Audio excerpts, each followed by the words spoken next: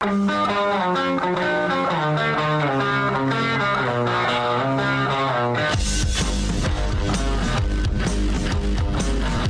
is The Big Show with Gordon Monson and Jake Scott, presented by Big O Tires. Stop by your locally owned Big O Tires for no credit needed financing and the best prices on tires. Big O Tires, the team you trust. This is 97.5, 1280 The Zone and The Zone Sports Network. It's The Big Show. Gordon Monson, Jake Scott, 97.5 and 1280 The Zone, live from the warehouse, 1825 South, 300 West. Prices so low to blow your mind. Come in here and see us. We have jazz gear for you as well. If you want to pick that up, say hello. We're going to talk to Will Snowden momentarily here, Gordon. We'll get Will's thoughts on what's going on at BYU camp, but we can get Will's thoughts on a lot football related. Yes, no doubt about that. And are really shifting into football mode now. I mean, it's that time of year. Yeah, I know. Hockey mode couldn't have ended soon enough. You have something against hockey? No, it's just not a dominant topic on the show, that's all. And that's really interesting because I played a lot of hockey in my day. You and Carl Puxley, what was his name? Bill Puxley. I grew up playing hockey. That was one of the things we did for whatever reason. We used to play outdoor hockey out on the Twin Ponds, and you know, we'd just throw a couple sweatshirts down on the ice. That was the goal, and had a lot of fun. And then once we grew in sophistication, then we were playing indoor hockey. It got to the point where we even wanted to play floor hockey in the off season. Now, hockey, there's a sport where you can really beat up on little kids.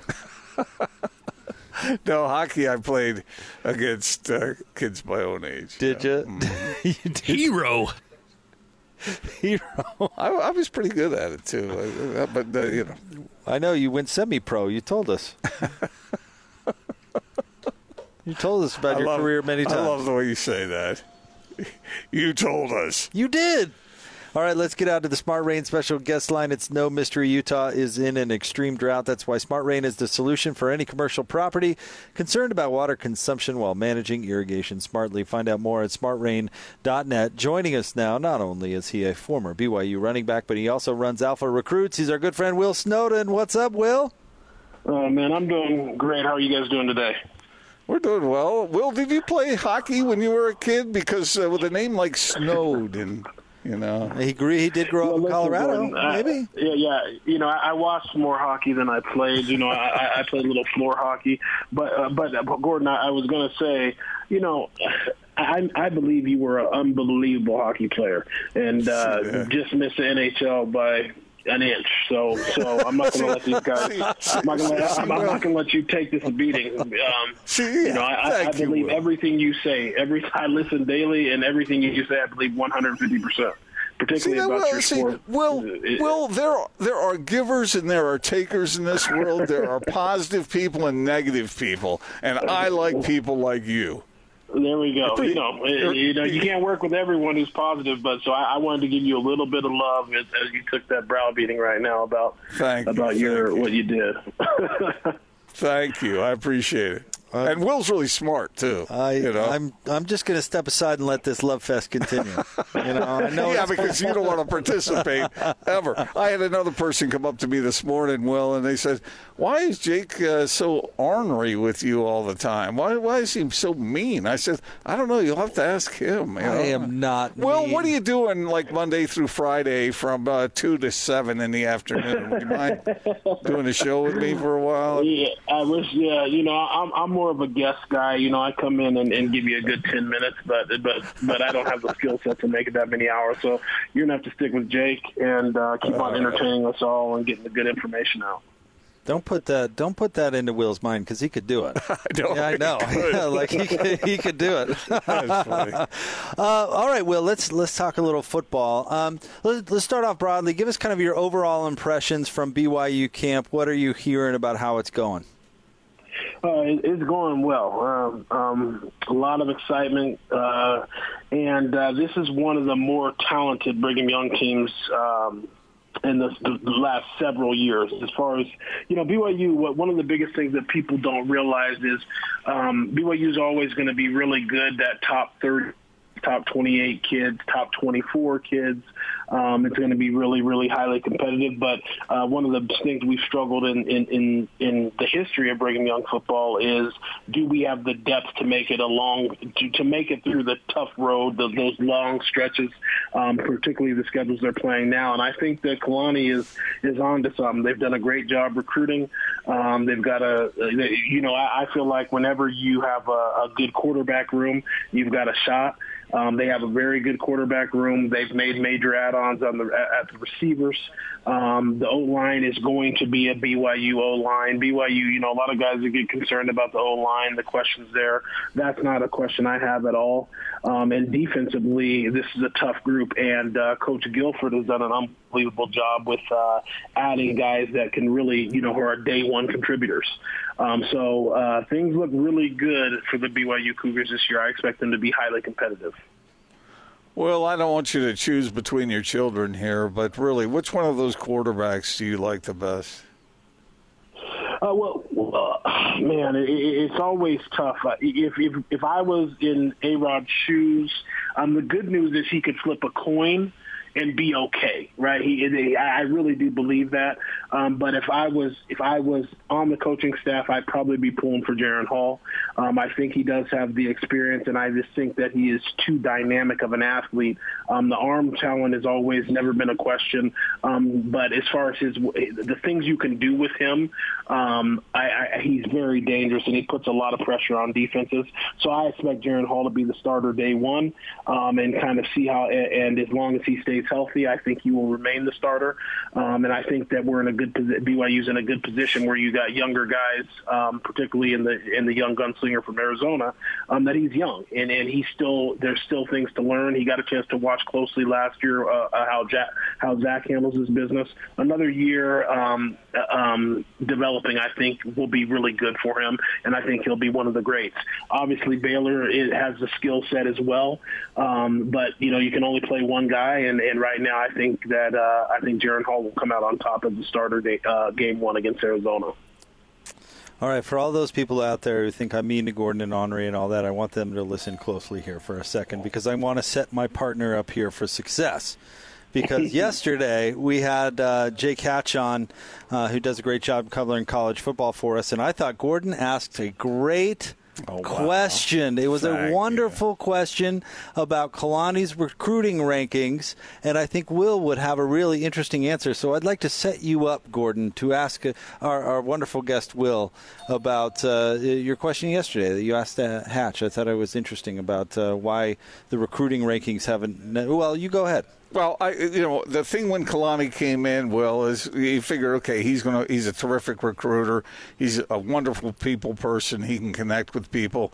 But the rankings, as far as recruiting goes, haven't been all that highly thought of. I'll say it that way. And BYU's done a pretty decent job of developing their people once they get them in. But what's the deal with the recruiting? Oh, well, so what's the deal with it? So first off, I'm in the recruiting business. So one of the biggest things I will tell you is I know that, we're in the entertainment business. I'm not in the entertainment business, but 24/7, writers have to have something to write about. You have something to rank and talk about. And the ranking system, there are some flaws in it across the country, particularly on how high school players get ranked. Some high school players go completely unranked. A lot of high school players get ranked based on not a lot of eye experience on seeing the kid live. Besides just watching a little bit of film, not really knowing how big he is, how fast he is. There's so many things that come into ranking a kid. So also you'll see that if you just look at the star ratings nationwide, you'll see I can give you a kid same height, same speed, same everything from Utah, and then line him up against someone from Florida or Texas, same exact numbers, and you'll be amazed that their ranking is higher. And it's like, wait, why is this ranking higher? Same numbers, same stats, same speed, same weight training, same everything. So at the end of the day, I don't really I don't get too into the star rankings. It's part of our entertainment. It's nice to say we're getting a 4 or 5 star athlete. As you guys know, when I played college football, I didn't care how high a kid was ranked when he came in. It's all about what you're going to do when you get here. And what Kalani's able to do is he's able to use two things against getting kids who aren't highly touted high school guys. He's able to let them know, well, what you did in high school does not matter any longer, because these dudes that you're playing with, particularly at BYU, we've got guys on this team who are 25 years old, 26 years old. They could give a damn what you did in high school. Now you have to come here and prove who you are, and you have to go to work. And what Kalani looks for is he wants to go out and get worker bees who are going to come in and work, buy into the BYU way, buy into the BYU commitment of work your tail off and go compete week in and week out. And love your brothers, love that team, and that's how BYU is able to compete at such a high level. Historically, BYU has gotten great players, but we've always been a development program where you have to get the right kid who wants to come into this program and compete and be part of something that's a little bit different than any school in the entire country. So the ranking system, there's issues with it. I complain about it daily because I'm always calling the writers and saying, hey, have you evaluated my kid's film? And I'm interested to see where you've evaluated them, because I've evaluated them like this. And then I'll actually compare those same evaluations against kids nationwide, and they'll be ranked higher even though the numbers are the same. So I don't think Kalani looks too much into that. Obviously, there are 5 stars and 4 stars out there that Bama's going to get consistently, Clemson's going to get consistently, those programs are going to get, and they truly are 5-star talents. But every 90% of the ratings out there, I don't even completely agree with. That's why I'm always telling my son, I don't care if you're a 4-star or 5-star, because what matters is how you handle yourself when you get to college. And that's what I preach to all the kids that I mentor and work with out here right now. Are you more likely to be a 4 or 5 star if a marquee school is interested in you? Exactly. Yes. It's amazing how quickly those things change. And this is one thing for parents to do. Look at where a ranking starts for a sophomore or junior. I can tell you what their final ranking is going to usually be. If you start about an 87, you're probably going to be a 4-star, because that's 3 points away from the 4-star ranking. If you see a kid who's a 97, he's probably going to be a 5-star. But those numbers don't really drop early. It's kind of a process, and that's what keeps us interesting to see. And see kids tweet out, thankful for my 3rd star or my 4th star or 5th star or whatever it is. So I think the entertainment game of college football has really, really went to a whole new level now with social media and so much access to these high school players. But I just don't think Kalani gets overly caught up with that. And that's a tough gig for him as a head coach, because that could help him with getting other jobs. But also I think that other ADs are smart enough to know, like, hey, we brought in some 4 and 5-star guys that, were in the transfer portal quickly or never played for us. So they've got to put trust in the coaches and their ability to develop. But I will tell you, a lot of the players that Kalani gets might not be highly ranked, but they really are. In any other world, they'd be a 4-star. Right. So a lot of that, you have to look at where the majority of his roster is from.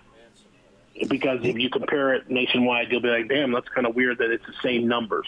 And I'm not telling you that football's not played at a higher level at a different state.